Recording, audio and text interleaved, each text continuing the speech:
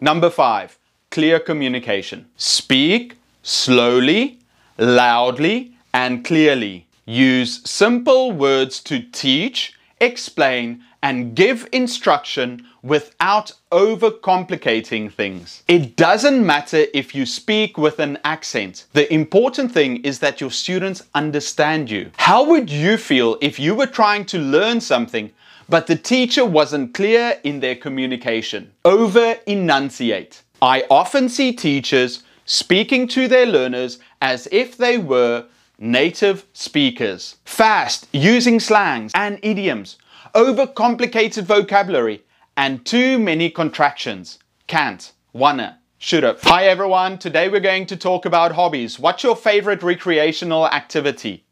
What? Cat got your tongue? They justify it by saying that the students should become familiar with it. No, don't do that. Slow down. Be clear, especially at the start. Later, you can progressively speed up. Hi everyone. Today, we will talk about hobbies. Jenny, do you like music?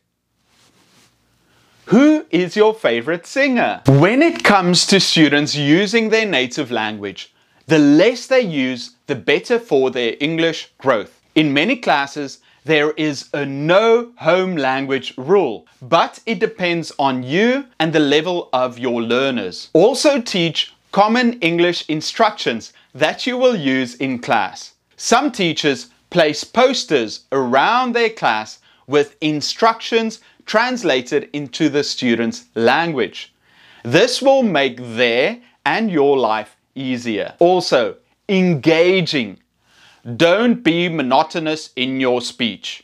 Add character and cadence. Be expressive when you teach. Students look at your facial expressions for clues and pay better attention if the teacher expresses emotion with their voice. High, low, a little faster, a little slow. Teachers are actors at heart, and you have to captivate your audience to keep them engaged. Number 6, multiple skills. English has many different skills students have to learn, the most important of which is speaking. But you should practice multiple skills at the same time, as it allows the students to learn in many ways instead of only relying on one. Explain verbally, write instructions on the board, give them examples, ask them questions to check their listening and understanding.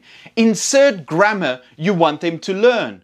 Give them opportunities to practice their speaking with a partner. It could include situational role plays and practical lessons that prove useful to students in their lives. Many teachers believe that we are preparing students for future jobs or traveling. But education should be practical. When students learn things that they feel are applicable in their lives, they realize the value and learn to show off to their peers and parents. When it's useful, they learn better. We are also fortunate that there are many sources of authentic material to use in the modern world. Find out what their interests are, what they are watching on YouTube, what games they are playing. When creating dialogues, set it as popular characters or current celebrities.